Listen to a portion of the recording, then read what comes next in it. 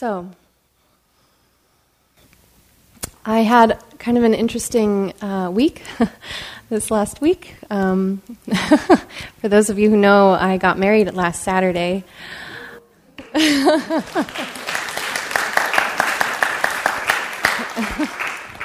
Thank you.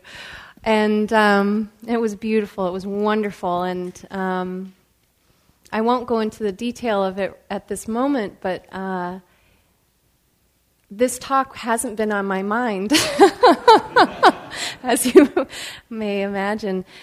And so as things happened and then ended, and the ecstasy and then the laundry, as that goes, and we began to move back into our lives, and relatives came and they went, and I realized, I'm giving the talk on Thursday. And I thought, maybe I'll give a talk on love or metta or the importance of family and community, or maybe something on ritual or all these things. And as I thought about them, nothing really sank in. It was really interesting. Usually how I come up with my topics for the evening when I do give talks here on Thursday is that there's something that's alive for me and it really connects, and then I know, that's what I'm going to talk about. And nothing came. And I thought, this is really interesting, and as the days got closer and closer, and nothing came. And so I thought, maybe it's just the topic of not knowing, just the unknown. And I thought, that sounds pretty good. And And it resonated actually in a very deep way, just having gone through this beautiful ceremony with my husband, Sean, and my family, and being blessed, and also committing in a way that is committing to the love that we have right now, and committing to the intention to allow that to flourish and continue for our lives. And there's always this dharmic truth that sets in of don't know. We don't know. And so that was very much alive for me and for him, and James did the ceremony, and so it was a part of our conversation, the three of us together, and preparing for this. And there's something very sweet in that don't know. And so I thought that I would talk a little bit about that this evening, becoming more and more comfortable with not knowing what comes next, not knowing how even the sit will be. You all came here and you sat down, and maybe or maybe not, you had some kind of idea of what that sit was going to be like. I'm feeling so grounded and calm today, I'm going to have the greatest sit. And then, your mind happens, or you get distracted. Or maybe you were feeling so distracted before you came in, or you've got a lot going on in your life, and you're thinking, I can't even imagine sitting still and being quiet, and then you do, and then it just gets still, and it gets quiet. So we just don't know. We don't have that level of control over life and over events and what's going to happen to us and the people around us. We don't know. So as I was preparing for this talk of I don't know, I came up with, usually what I do first is I kind of look at different suttas and see, what did the Buddha say about all this, and I'll look up more contemporary writers and poets and things like that, and just start to compile on the topic. And so I have a few things here, but really nothing for in between. The content never really came. And so as I was driving over here with Sean and saying, boy, this is not good. I'm giving a talk on don't know, but I really don't know what I'm going to say. And he said, you could give a talk on emptiness. And I said, emptiness of content. And I thought, maybe when I sit, something will come. Oftentimes as I'm sitting up here, that's when quite a bit of my talk comes together. I don't know if that happens to some of you. Someone was saying just before that was, even though they don't teach and they don't give talks that on Dharma, that often is where they write the best Dharma talks is while they're sitting there. And so even just sitting here and thinking about it, nothing really came. So here we are. And it's kind of an interesting experience being up here in front of you all. And I think that it's actually a very authentic unraveling of the truth of not knowing what's going to happen next, not knowing what I might say next. And what is our comfort level with that, So for me, in just the anticipation of not knowing was much worse than it actually is in this moment. But just this feeling of needing to have a level of perfection while talking about anything in front of a group of people, especially when you're sitting up here and you've got all of the Buddhas and the Devas looking after you, and there's family in the audience, and many of you whom I don't know, and the mind can do interesting things with all of that pressure, creating pressure to be a certain something. And so here we are, and I have no content. It's really kind of a profound thing. I'll read you a quote. This is from Gilda Radner. She says, "I wanted a perfect ending. Now I've learned the hard way that some poems don't rhyme and some stories don't have a clear beginning, middle, and end. Life is about not knowing, having to change, taking the moment and making the best of it, without knowing what's going to happen next. Delicious ambiguity." We spend a lot of time trying to know. We spend a lot of time preparing ourselves, coaching ourselves, perfecting ourselves in a way to create stability, to create a sense of who we are, to create a persona that will allow others to have a sense of who we are in the light that we hope that they will see us in.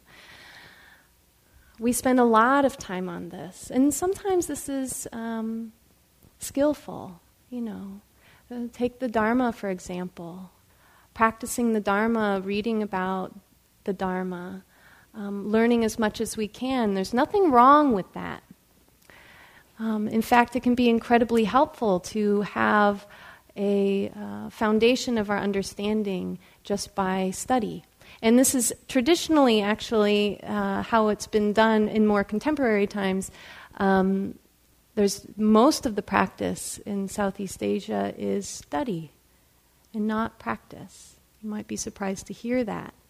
I know that I spent some time in Asia, in Thailand, and the majority of the monks that were there were not practicing meditation, but were actually very much engaged in sutta study, or studying the texts of the Buddha.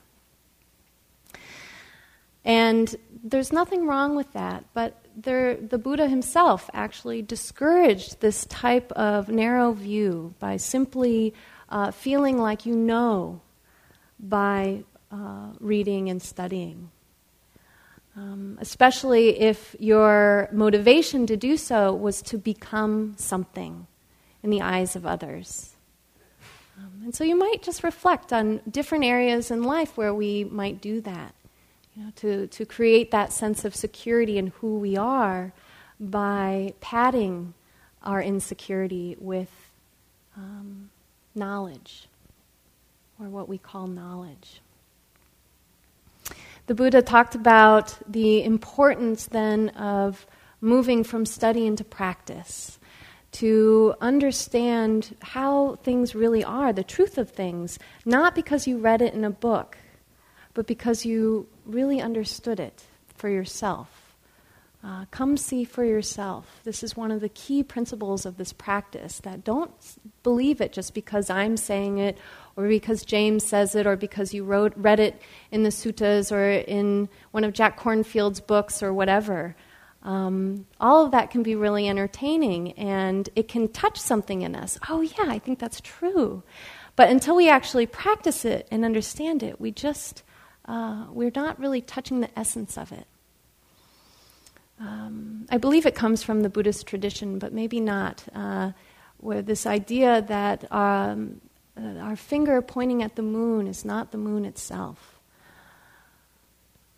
So the teachings that are pointing to the truth are not the truth themselves. And we can't actually understand them until we've experienced them and practiced them. And so coming into this practice with a don't know mind is actually very helpful. The minute we're an expert, there's nothing more to learn, right? Suzuki Roshi wrote a wonderful book entitled Zen Mind, Beginner's Mind. This mentality of we're always a beginner. This idea that the perfection of this practice doesn't come from up here, understanding intellectually this is how things are. It doesn't come from settling in and being comfortable with the little that we know so far, even the little that we've experienced. It's about continuing the practice, continuing our exploration. One of the things that we do know is true is that things are always changing. So the moment we have a formed opinion on this is how things are, this is what it is, this is true, it's time to start to question that. It's time to give it another look. The suttas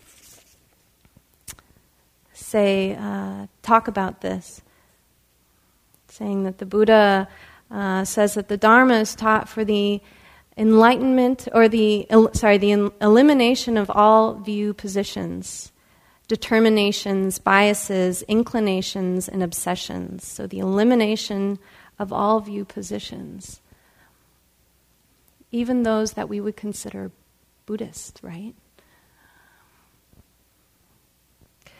For the stilling of all fabrications, for the relinquishment of all acquisitions, the ending of craving, dispassion, cessation, unbinding.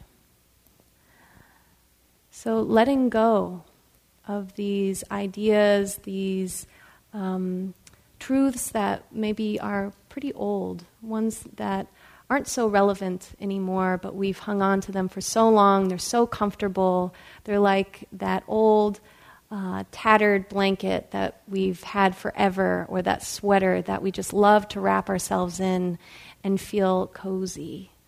These types of truths that aren't really true anymore, but they feel good, they're familiar, and so we go back to them, or we fall back into them, starting to question, starting to become comfortable with not knowing. This is by a quote from Ajahn Sumedho. He says, "The practice of letting go is very effective for minds obsessed by compulsive thinking. You simplify your meditation practice down to just 2 words, letting go. Rather than try to develop this practice and then develop that, and achieving this and go into that, and understand this, and read the suttas, and study the Abhidhamma, and then learn Pali, and then Sanskrit, then the Mudimachya, and then the Prajnaparamita, get ordinations in the Hinayana, Mahayana, Vajrayana, write books, and become a world-renowned authority on Buddhism. Instead of becoming the world's expert on Buddhism and being invited to great international Buddhist conferences, just let go, let go, let go. I did nothing but this for about 2 years. Every time I tried to understand or figure things out, I'd say, let go, until the desire would fade out. So I'm making it very simple for you to save you from getting caught in incredible amounts of suffering.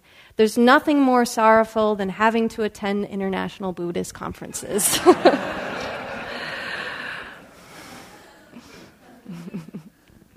So we get a little carried away, don't we, in this becoming, because it's comfortable. It's that warm coziness, our becoming, you know. So we take something as pure and beautiful as the Dharma of just being with, of letting go, of just being here, being present right now. This is it. And we can make it into this whole thing of, wow, this is really it. This is amazing. Boy, I should tell someone about this. I should become a teacher. I know what I should do. I should talk to so-and-so because they became a teacher or they know how to get there. And then I'll study. I'll study really hard. I don't have much that I'm doing in December. December's the month. I'm going to study. I'm going to read all the... we do this to ourselves. And of course, it's just that warm, comfy blanket that's so irrelevant to the moment. All that's happening is right here, right now. We don't need to know. We don't need to become anything in this moment. We already have become quite a bit, thank you. You're here. There's a self here. You are here. But we don't need to add to it. In fact, a lot of what we're doing here is unlearning. We're unlearning all of this stuff. Unlearning our habit of becoming again and again and again. Unlearning our habit of trying to compartmentalize and squeeze our world into this tiny little box of this is what's true right now. We're trying to unlearn our insecurity of not knowing that this is really okay. One thing that did come up in the meditation as I was hoping something would come up for this talk was a memory of not that long ago, a few years ago. Well, I guess it was more than a few years ago, maybe 5 years ago. I began having these symptoms that were really uncomfortable. I was breaking out on my face in this horrible rash. My immune system was incredibly depleted. I would get sick. I was constantly sick. Every time I encountered someone who had a cold or a flu, I got it immediately.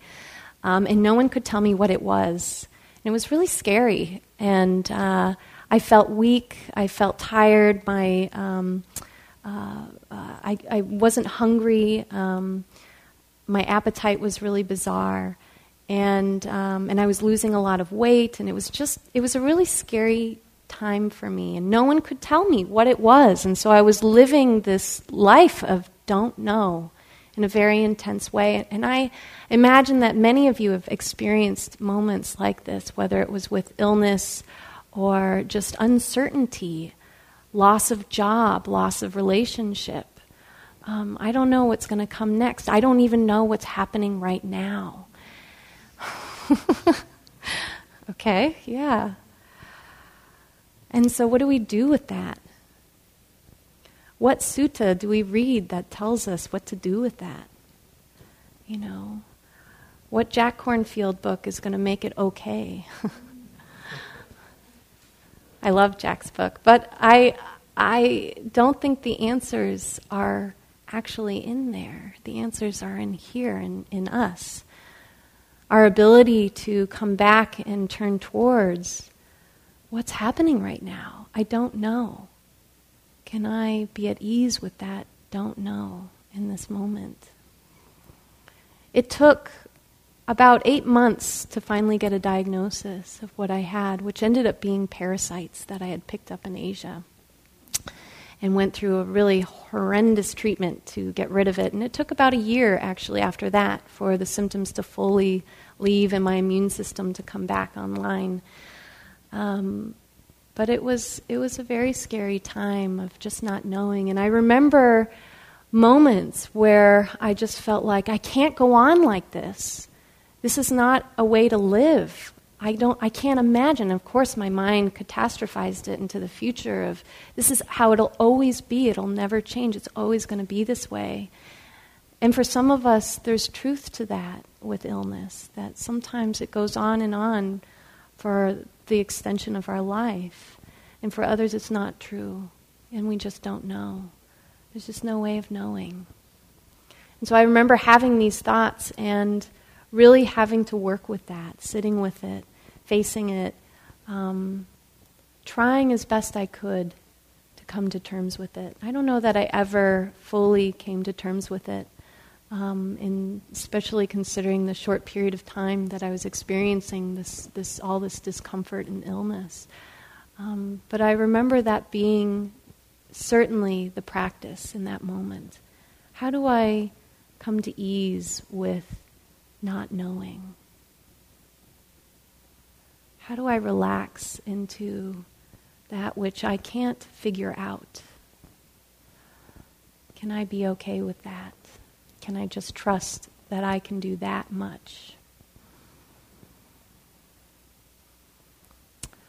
Joseph Goldstein has a really nice analogy, and it's very visual for me, that I remember being somewhat of a refuge in exploring this comfort and understanding of not knowing. And that is of being in a time in your life where you're experiencing the unknown. And it's very much like jumping out of a plane and then realizing that you don't have a parachute.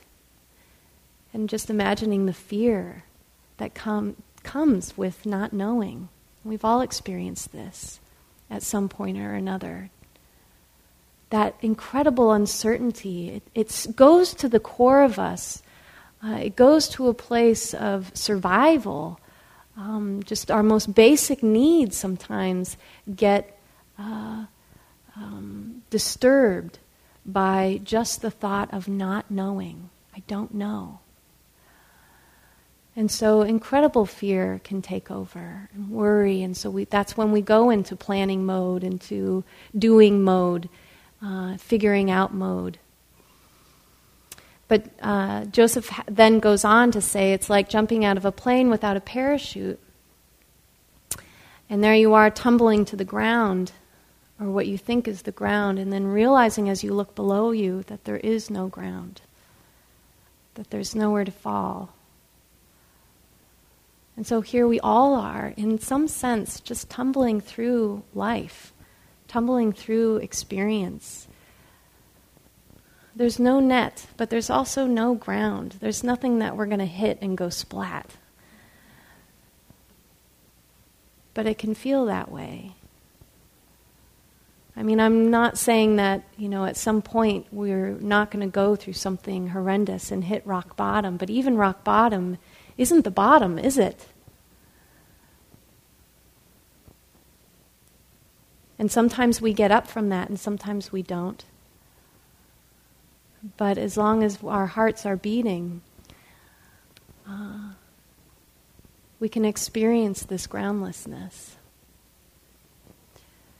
So this experience of not knowing, can we come into comfort and ease with not knowing? And so I'm kind of talking about it in these big ways of illness and loss.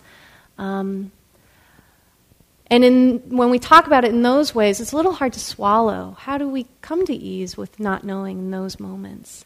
And so sometimes the practice of letting go is best practiced first in the little things, in just the small moments of sitting here, sitting in meditation, noticing that in one moment you're planning your day, you're going through your checklist of to-dos, and then reminding yourself, oh, don't know, let go. Just let go, be here. This is it. This is all there is right now, is this breath, this sensation.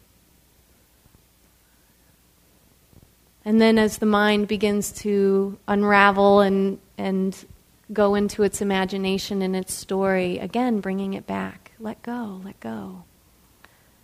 Let go. And seeing if you can have comfort in that. Can I just stay present? Or do I just need, is the compulsion to know and to figure out and to work it all out just so strong that I can't help but do it? And so noticing that, noticing our tendencies, and not giving up. Seeing that, even in that, let go, let go. By simply bringing awareness to the mind and its tendencies, helps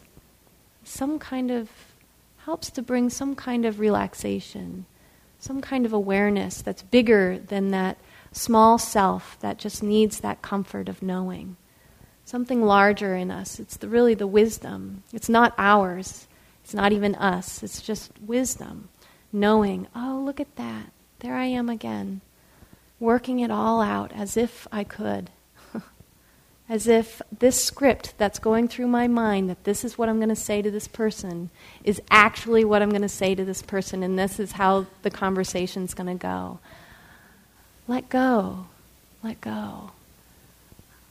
I don't know. That's okay. So what I think we might do is explore this a little bit. I'd like you to close your eyes or look downward and just go in for a moment.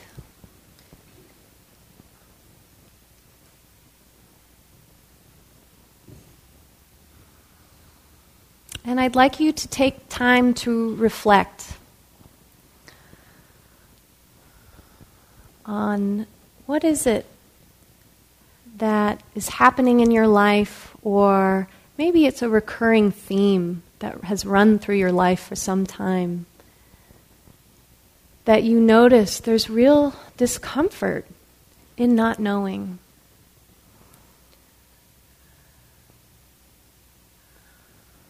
There's a little bit of tension that arises in the idea of not figuring it out.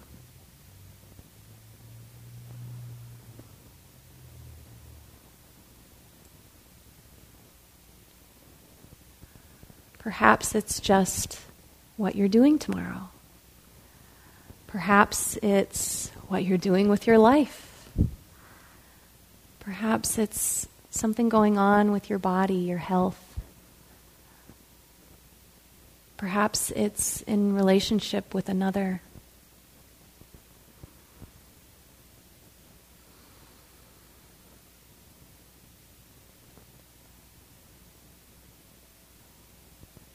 And there might be a number of things that pop up into your mind. And some of them might seem completely untouchable. There's no way that you can be with it with the ease of not knowing. And that's okay. Perhaps there's something else, though, that comes up. And you think, oh, I could let go into that. And so start with that, bringing that into mind. And if the words letting go, let go is helpful for you, you can repeat those in your mind. Or it might even just be the relaxation of the body as you are bringing this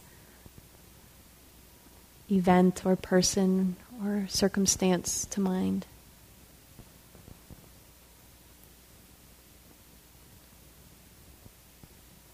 There's no need also to have the expectation that the feeling of letting go has to last. Just for this moment, can there be ease with not knowing?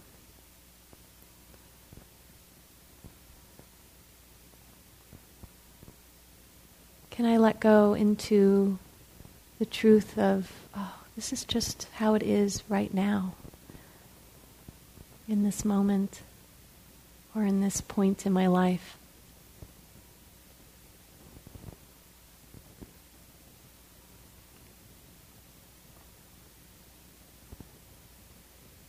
Okay.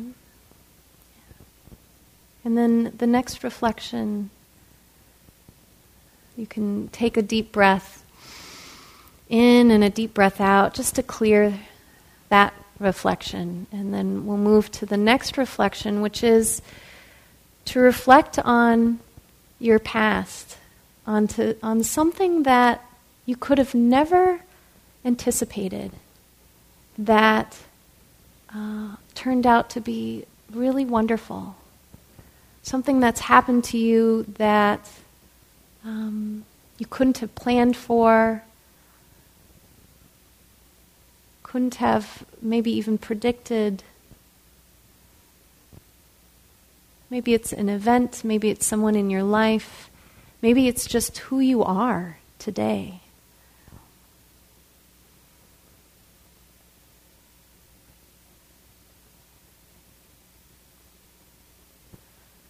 And And so as you reflect on that, just noticing how that feels in the body and in the mind.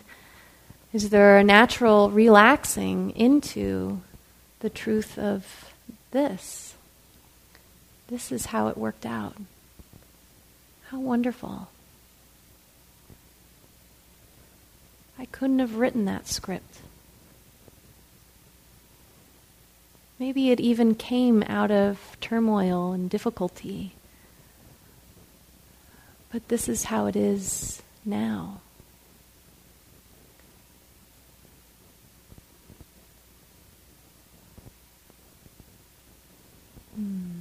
Perhaps a blessing in disguise.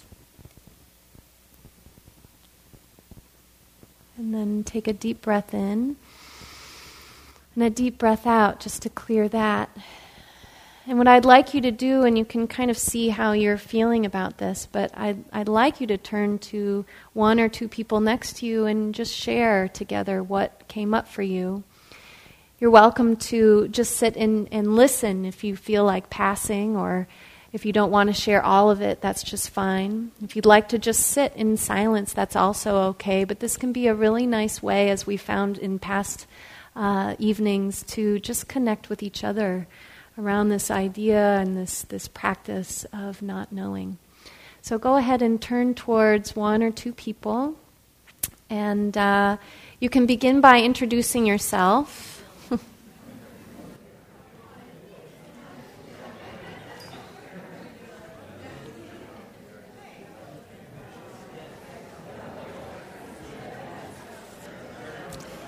And then go ahead and take a few minutes each to share what it was that you were thinking about, reflecting on. Just a few minutes each.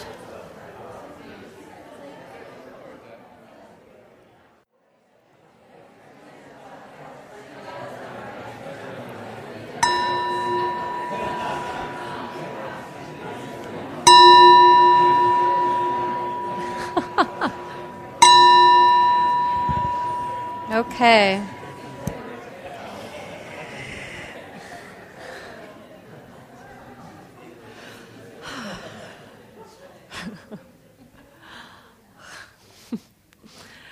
I have a feeling we could have kept going, huh? That's a big topic. Wonderful. Well, would anyone care to share just what came up for you, or any questions that you have that came up for you? Oh, good. Okay. There you go. Thank you. I injured my foot, so I'm not going to stand up. But that's okay. You know, when you said, the script part and what comes up for you, something that you've never thought you'd experience.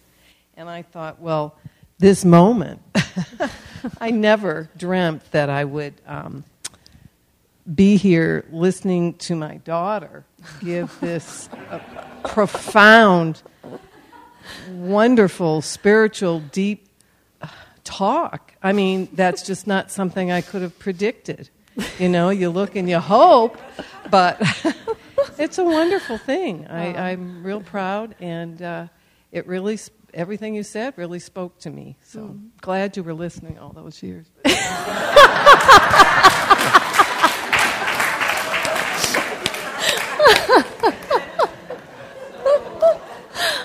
That's great.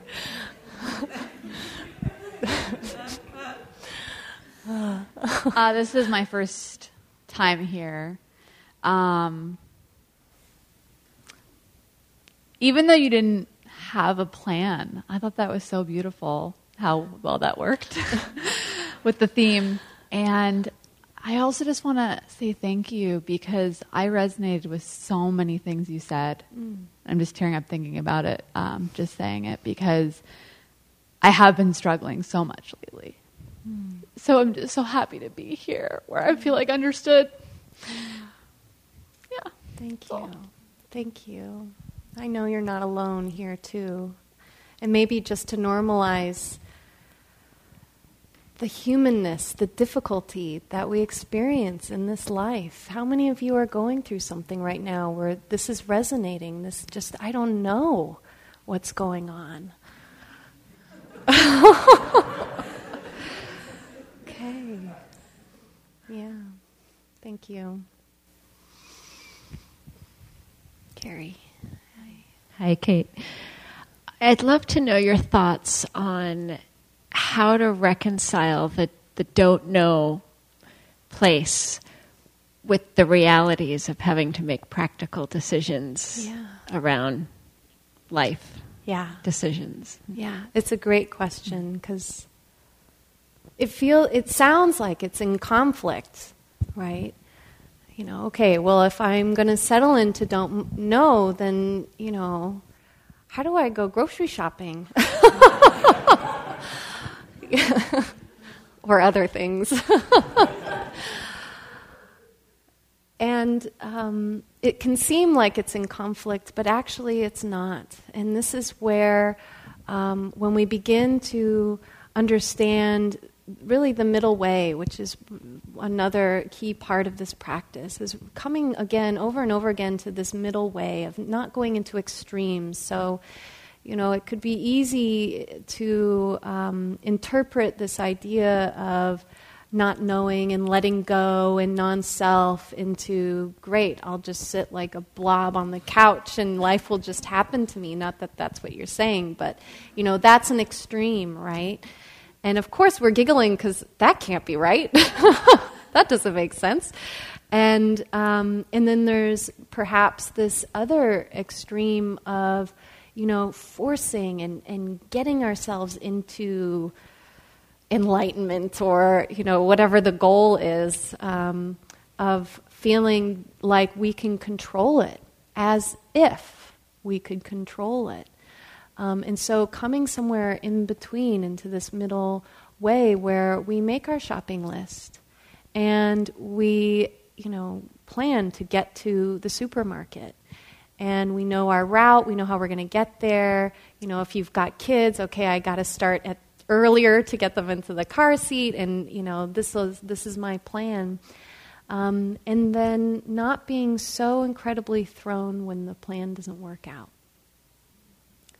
I don't know where it comes from. I think it's a Jewish story, and maybe if this sounds familiar, someone can correct me. Maybe James tells this story. I don't know where I'm getting this from. But about a rabbi who walks through the village every day, and he goes from, I believe it's his home to the synagogue every single day, and he takes the same route every day, and the sheriff or the policeman or whoever it is who's kind of in charge of the town watches him every day, and it kind of gets on his nerves that, okay, he's doing it every day, and every day he yells out and says, "Rabbi, where are you going?" And the rabbi will say, "I don't know."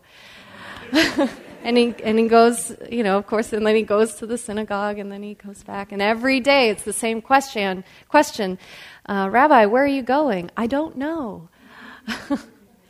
And finally, the jailer or the sheriff just can't take it anymore. And he has an idea of what he's going to say, and he says, "Rabbi, today, where are you going?" And he says, "I don't know." And he says, "That's it.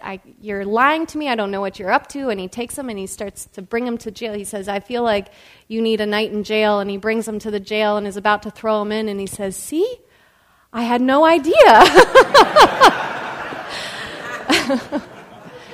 And so it's kind of like that, where we can make our plans and have an idea, and of course we can plan for our future. There's nothing wrong with that. It's practical, and we do need to do that. And doing it with this larger view of, I haven't a clue how this is going to work out. I don't know how, if I'm going to get there. I don't know what will happen with this job. I don't know who I'll be in 10 years. I don't even know if I'll be here in 10 years. So just coming into contact with this don't know. I just don't know. This level of not really being able to control as much as we would like. Does that kind of Yeah, planning's okay. It's when we get really stuck in it. And we do that. We've probably all experienced that when our day just isn't going the way we planned, or maybe it's just our life isn't going the way that we planned. And we can really feel trapped in that. There's a feeling of being trapped. And all options seem to disappear because we were so set on my way or the highway. And then it's not. And then we experience intense dukkha, intense suffering because of that. So then comes the flexibility of, I don't know. Yeah.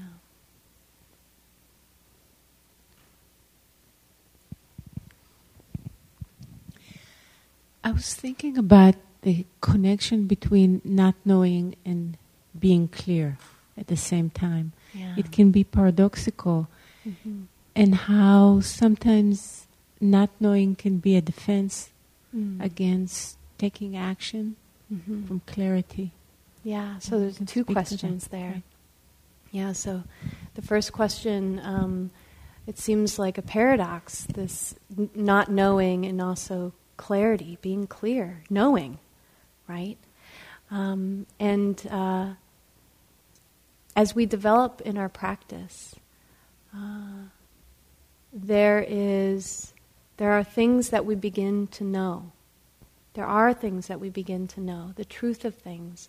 But these are things that are steeped in not knowing, in the truth of change. The truth of things are always changing. Things are not permanent. They are impermanent, everything. And even that statement, we get to question that sometimes. I remember Gil Fronsdale once saying in a talk, I don't remember the context, the before and the after, but saying that that we can even find stability in instability. You know, that there's a knowing that we can have in the fact that we just don't know. So there's truth there, clarity there. Yeah, I don't know, there's truth there. And then as we go through and we practice more and more, and our wisdom starts to know more than just our intellectual brain knows. And the wisdom that starts to cultivate starts to know more. We begin to have more clarity. We begin to understand, and more relaxing and letting go into the unknown becomes actually more comfortable. It makes more sense. It's more accessible, I think. So I guess that's part of an answer to your question, which is a great question, and actually one that could be another evening of discussion and exploration. And then your other question was, tell me again? Defense. Yeah, not knowing, being a defense for inaction. Yeah.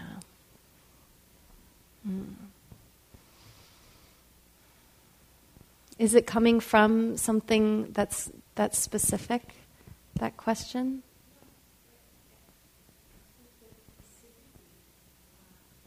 Not knowing. That'll help me too. For me, passivity and not knowing also kind of get muddled together. And taking action also is a courageous thing. Not knowing is a courageous thing, but also taking a stand is courageous. So that's also yes. Yeah. So this not knowing, of course, I think when we don't take a stand, when we don't take action, it's actually not the not knowing, it's the fear that comes with our discomfort with not knowing. It's the fear that sometimes will keep us passive. Buddhism often looks like a very passive practice. I would challenge that highly. Just the fact, just sitting here, even though we're quiet, well, externally, internally it might be a totally different scenario, but really what you're being asked to do is not passive. You're being asked to do something that's incredibly courageous and difficult, which is to turn towards the difficulty, to turn towards experience, to make contact with it with your attention, to be present with it and to stay present with it. I can't think of anything that would be more courageous than that, to do it over and over again for long periods of time, and to notice when you're not doing it, and to come back from that. Oh, I just went away again. Okay, let's bring it back, and to keep doing that. There's an outward expression of that in this practice as well. So as we begin to develop that capacity to face and be with the difficulties, with compassion, with openness, with a heart that can really hold all that life has to offer, which is the good, the bad, and the ugly, we are able to do so. So I think that when we are being passive, and maybe some of it is because we just don't know or what to do, or we don't know if we can handle it, or we don't know what that will look like, or we don't know who will back us up. We don't know what the outcome will be. But if we know what's right, and we know, what is true coming from our understanding of virtue and right action, what's coming from the response of an open heart, a heart that's filled with compassion and metta and equanimity, then the natural response is to act. So to not act is simply fear and not knowing, or not knowing but not understanding, non-clarity. Is that helpful? Okay. Great. So maybe just this last one. Great. Coming from a different tradition, there's a Zen master named Daisansanim, which means great Zen master in Korean. And he was your typical Zen master, kind of short guy with wear the robes, and he had this wonderful kind of carved Zen master stick, and he would look you in the face and say, if the sky is blue, I hit you, and if the sky is not blue, I hit you, and look fiercely at you. And he was in America for a long time, but he never lost his thick Korean accent. And his meditation instructions were, on the in-breath, notice thinking, and the out-breath, don't know. He says, just keep don't know mind, which is, coming from what you're talking about. Beautiful. And he would interact with people after he gives a Dharma talk, and sometimes he'd ask a certain question, and what about something or other? And the person would say, I don't know. Correct. Wave the stick. Correct. He was great. He died a couple of years ago. He was very sweet. Thank you, Ernie. That's great. Wonderful. I think we'll end with that. I do have, actually, I'll end with a poem. You all know this one. It's The Road Not Taken by Robert Frost. And I recently, we mostly were familiar with the last few sentences, the last few phrases, stanzas, but actually the poem really is about this challenge that we often face of not knowing which way to go, and the fear that can arise of taking the wrong path, as if the path that we end up choosing could be other than it is. And so I'll leave you with Robert Frost. 2 roads diverged into a yellow wood, and sorry I could not travel both, and be one traveler. Long I stood, and looked down one as far as I could, to where it bent in the undergrowth. Then took the other, as just as fair, and having perhaps the better claim, because it was grassy and wanted wear. Though as for the passing there, had worn them really about the same. And both that morning equally lay, in leaves no step had trotted black. Oh, I kept the first for another day, yet knowing how way leads on to way, I doubted if I should ever come back. I shall be telling this with a sigh, somewhere ages and ages hence, 2 roads diverged in a wood, and I took the one less traveled by, and that has made all the difference. So let's just sit for a moment.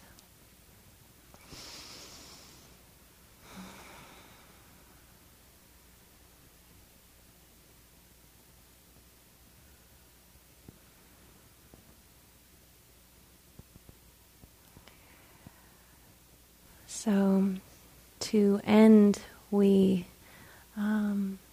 partake in the tradition of dedicating the merit, which really is a time to acknowledge the practice that we've cultivated here together, the time that we've spent here together in this very wholesome activity. We dedicate the merit to ourselves, that this may increase our clarity, increase our comfort with the unknown, increase our opening of the heart towards that which we just can't predict, that which we don't have control over. And then we acknowledge that this practice and this coming into contact with the unknown and more relaxing into it, this practice in clarity is not just for us. It's really for the other people in our lives. It's for the people in our community. It's for the people that we come into contact with and maybe don't know so well. It's really for all beings everywhere, because this practice and a group like this practicing together has a ripple effect that, again, we just can't understand. A ripple effect that goes out into the world and has an effect in a way that we just can't understand. And so with that in mind, we'll just take a moment of silence. And if you'd like to dedicate your practice to someone specific or maybe to all beings, you can say that internally to yourself. Or if you'd like to say it out loud, we can do that together.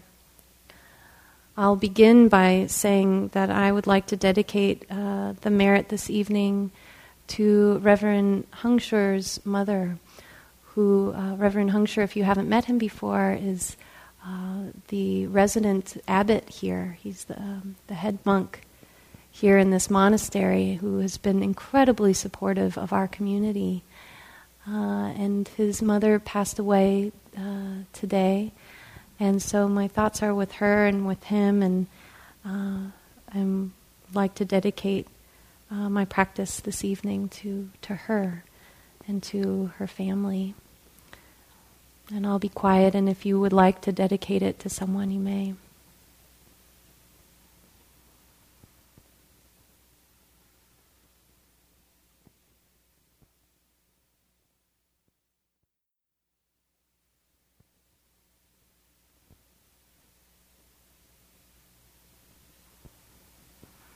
So may this practice be for all beings everywhere. May all beings be happy and content in their lives. May all beings be healthy in their mind and body. May all beings be safe from inner and outer harm. May all beings be touched by the truth of how things are.